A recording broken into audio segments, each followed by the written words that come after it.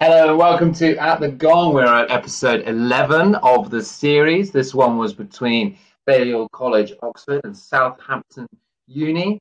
And we had a bit of a thumping from Southampton in the end. It was an almighty smash overall. And I'm joined down the line as ever by the inimitable Rob Kingston. Rob, how are you doing? How do you recall this week's episode? Did you call me inevitable just then? Inimitable, unable to imitate was what I was going for. Right. Yeah. Well, inevitable sort of different sort of mood to that word, isn't it? Yeah. How do I recall it? Right? Foggily. Yeah. Full disclosure, I watched the episode 4 days ago. Recording was slightly late because we're so terrible at kind of syncing our.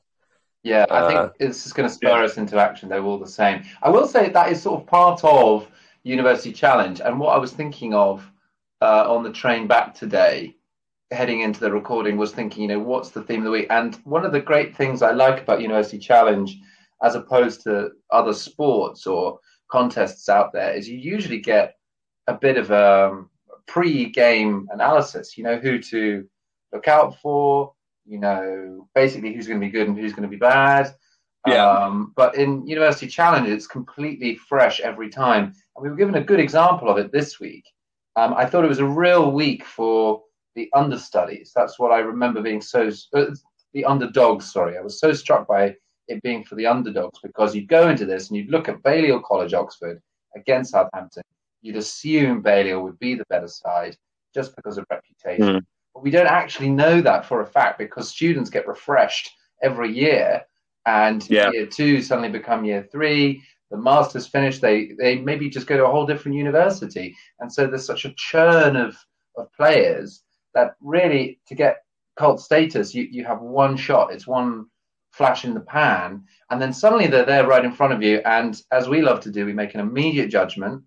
And I've circled around Hewitt and Lachlan for Granny's favourite. And then they get refreshed, they get forgotten, they get moved on. And it's as quick as 4 days, and I've forgotten all of them. Yeah. The conveyor belt of University Challenge goes on. So it's the freshness of it that we enjoy, therefore.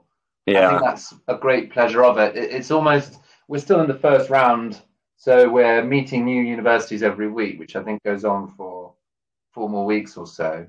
But you get fresh people every time. And I think there's great pleasure in that freshness. There's something to tune into every week. Yeah, I think you're right. Here's a question that you've just prompted in my mind. I wonder if at any point in the history of the show, someone has competed in the televised rounds for one university as, say, an undergrad, and then they go and do a master's or a PhD elsewhere and compete for someone else. Yeah, is that permissible? I don't think you can compete more than once with the same institution. Oh, really? I don't know if there's a rule about repeat appearances for different institutions. It'd be interesting. I mean, I can't recall that ever having been a thing. But it'd be nice to know that. I wonder if you would get shady looks in the audition room as well. Yeah, I think that there's something. I think even if it's not a written rule, that there's something that just seems sort of counter to the ethos of University Challenge. Going on twice as a kind of greed to that doesn't really sit well with. Because it's not about the winning; it's actually you're almost taking away someone's place. Yeah. If you've already done it, you've already had that experience, and as I said, you get a fresh churn of students every year, and so you're sort of you're robbing the fresh churn of their fair chance to get on TV and go give it a go. Yeah, exactly. I'm sort of with you there. So the answer to that question I just asked, I hope, is no. I pray for it to be a no. So, which players stood out for you? Who really surprised you? Like you say, Balliol probably were the ones who, off the bat, looked like they might do better because I suppose the Oxford thing is always going to. I remember them being more bookish as well, sort of bookish faces. I was going to say Faulkner, their the guy on their right flank. I took one look at him and just thought, Southampton may as well just take an early bath. This guy looks a quizzer. But I recall him basically being fairly mute. I think he had an incorrect interruption or two. Yeah, I remember that happening. Yeah. So, because I've got a sort of still of both teams from the episode. Oh, good. And they're kind of just a refresher. Falconer. This was taken. I think I got it off Twitter, and this was taken at a moment where Falconer looked quite sort of bashful. I think he might have just given a wrong answer. He's a bit flushed. He doesn't look thrilled. The Balliol lot do not look super happy with their lot. I mean, this photo was taken obviously late on in the episode because the scores sit at 210 to 115. So I guess the writing's on the wall for them. Yeah, and they've got quite an immense mascot. Normally, I don't notice the mascots until I sort of remind myself that they're a thing. But their mascot is kind of front row center and quite large. I can't really tell what it is. It's twice the height of their name lights. If you know what I mean. Which I think is too big. What? There should be a size limit. Well, I'm not going to encourage an enforced size limit because I don't, that kind of tyranny I think has no place. Yes, but we must have some liberties. But I think still it's a bit sort of gauche, and I think they should have known not to do it just out of a kind of sense of decency. They must have felt wrong, as they're in the shop and all the teddies are there. Yeah, looking at small, medium, or large. Well, it's sort of like when waiters. I hate it in British restaurants when they have small, medium, and large glasses of wine. I'd rather just have a glass of wine. Yeah. Surely no one goes for large. I don't know. I've ordered a large glass of wine before. You have? Yeah. And did you know at the time that this was a sort of impractically large glass of wine? I said, because I'm not a huge wine drinker. I said, can I have a glass of whatever? And he said, small, medium, or large. And I said, well, how small, medium, and large are we talking? And he said, he went through the measurements. And I think a small glass of wine is only 125 mils, which in my head seemed like a preposterously small amount of liquid to order. I just thought, that's a thimbleful. Yeah, the metric really throws you off. You have no idea. But actually, it turns out large glasses of wine, 250 mils, that's a fair old drop. Yeah, it's a great big goblet. There's only 3 of those to a bottle. 3 goblets a bottle. Yeah. Much done. I'm looking through the teams again, Rob, and I'm really fond of Hewitt. I wish he was better. He was such a winning and nice person. I got down for Granny's favourite just straight off the bat, and I do remember that. I think he's wrapped that up. Yeah. But the team just seemed so nice. There seemed to be sort of joining us. If I wound up at a student party, preferably in their in their listed dorms of Balliol College, and these 4 were in the kitchen, I think I would feel better than if the Southampton team were in the kitchen. But then, they're a bit more kind of forthcoming, aren't they? Yeah, but as we've often touched on, nice guys finish last, and so the cold gaze of Belcher is really what counted on the day. Because Belcher really turned it around. You must recall that bit. He was such a star, but then, wow, so accomplished. He has a absolute daggers look in this still I'm looking at. I mean, he was all business, that guy. He's so stern, and he didn't seem to enjoy it even as he went. Yeah. Speaking of Balliol and their kind of sunny disposition, Lachlan, their left winger, she was very kind of bright and happy, and I thought that was nice because in the opening kind of salvos when they're introducing themselves, a lot of them do. I think get so caught up in reading out the words that it just sounds very sort of, I don't know, artificial and sort of non-human. They say, "Hello, I'm Robert Kingston. I'm at UEA and I'm studying history." And blah, blah, blah. And she actually sort of delivered it like conversationally. And I was like, "Oh wow, this person is very friendly." And and you can't teach that kind of class. No, exactly. Yeah. Obama had it. Lachlan has it. It's star quality. Those who have it have it. And those who don't. Yeah. Rob, did you know that there was a Daily Mail article written about every episode of of University Challenge? Oh God, are we second to the party here? We're completely second to the party because I googled it to try and remember what happened, and I remember Belgium being really dominant. He's really what stands out in my mind. And it's literally just a kind of review of the show. Yeah, and they've brought the tweets together. They've got the final score at the caption, and then they've got the same synopsis for Paxman at the end of the episode. Wendy J. Pitt 61 wrote, "Childish, I know, but I do like it when Oxford or Cambridge get beaten. Well done, Southampton," which is that sort of chuggy beige bit of Twitter. Yeah, seems to always make its way into like articles elsewhere. Yeah, it's interesting how tweets now sort of count as journalism. That is so well now less than ever. Surely it's been a hell of a week for that. But yeah, I know exactly what you mean. Like honestly, I've read so many articles where literally the kind of meat of it is basically just tweets, and then the text will be, "Oh, and here's what so and so thought." The tweet that I took this photo from, a guy called @RichStokesy said, "Can we put the University of Southampton challenge team straight into Southampton FC squad, please? At least this front four know how to score. Ho ho ho." Wow. Yeah. That is good. I don't think he's come up with that tonight. It's got the feeling of being a bit staid. Yeah, I think he was kind of hoping for Southampton to do quite well, so he could then trot that one out. It's good to know that we have some competition. If you can call it competition, we're in a different medium, I suppose. Yeah. Does an online article tell you how many people have read it? Is there a way we can see how we're measuring up? What do you think? Oh, yeah, I think maybe the Daily Mail probably has slightly higher reach than us just now. But print media's history, man. Podcast, sexy, new. We're on the gravy train. Too right, baby. 10 years' time, you'll be saying Daily Who? Yeah. And you'll be saying, "At the gong." People will finish your sentences. "I'll meet you at the gong." There'll be a pub in student towns called Gong, and so you'll say, "We'll meet at the." Yeah, and people will go gong.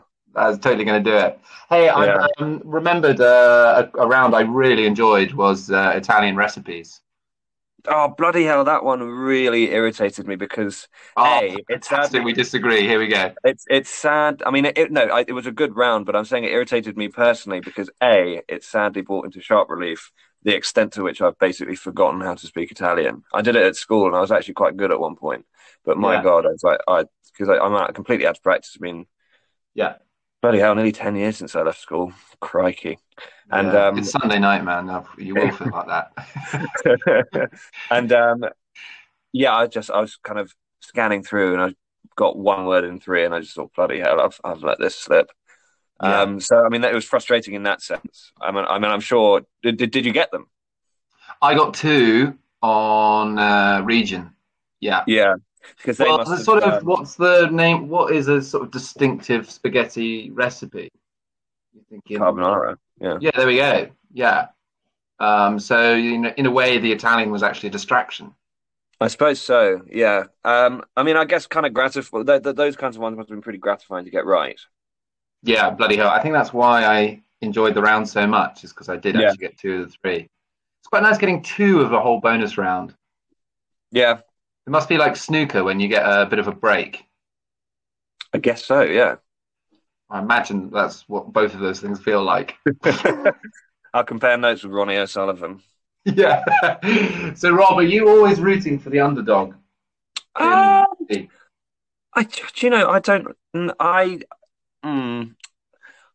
don't know. No. I think who I root for is entirely based on just kind of initial impressions of the people.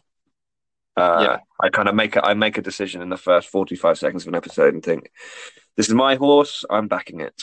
I can't actually, I can't recall who I was rooting for. I think I was just a true neutral this time, enjoying some bloody good quizzing. I mean, Southampton were a good side, Yeah, it was quite, and I remember very distinctly.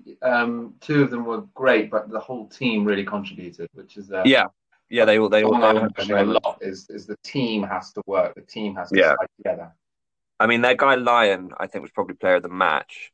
He Hmm. Yeah, I do remember him. he was he just looked so much like a kind of red brick uni kind of social sciences person. Like I can't remember what he did, but I wouldn't be surprised if he does like modern history. Does a lot of like does a lot of Marxism stuff. He's got the kind of shaggy hair and beard. Like you can tell that this guy's read a lot of dialectics, all that stuff, and that he would have you. You know, he's never happier than like a kind of stern discussion over a pint. But he knew his stuff, man. He was a good quizzer. Yeah. I love, I love he looks red brick. Sorry, that sounds incredibly haughty and kind of snobbish.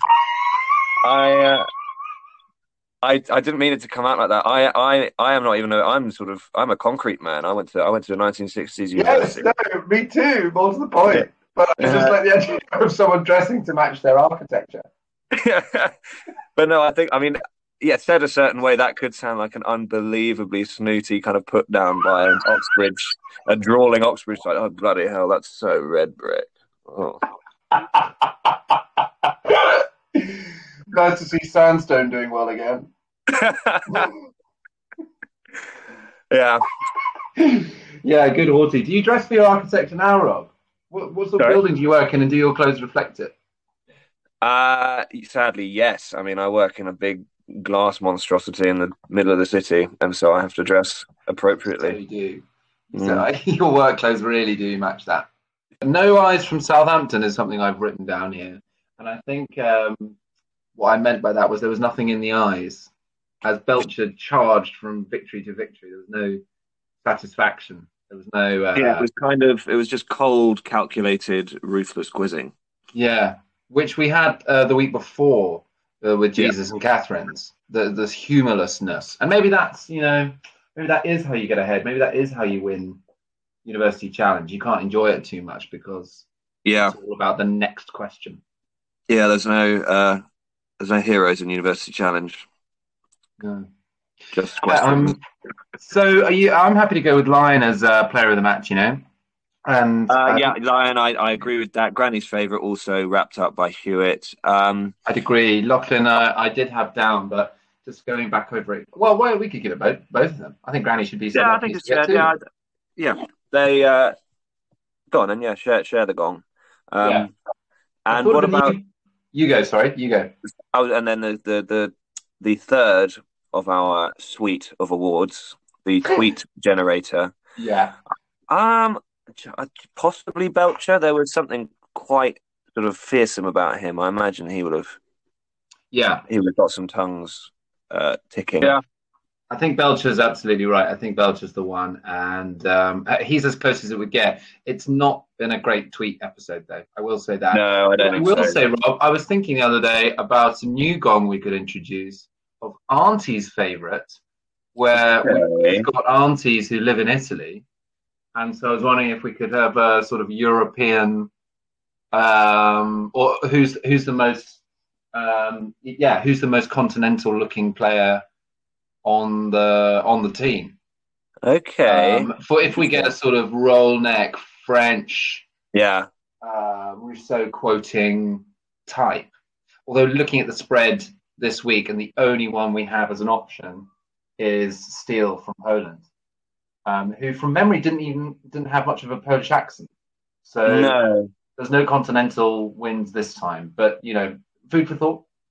Yeah, I mean, so Higgs Sharrock, is that? I can't tell if it's just a photo or she got a roll neck there, a sort of half. She's got a roll neck. Yeah, she was really, really London. Yeah. Anyway. She, in this particular photo I'm looking at, she has a kind of far away, despondent look, consigned to defeat. She doesn't look particularly happy to be there. Her head's gone. She's like Pakistan after 8 overs. Yeah.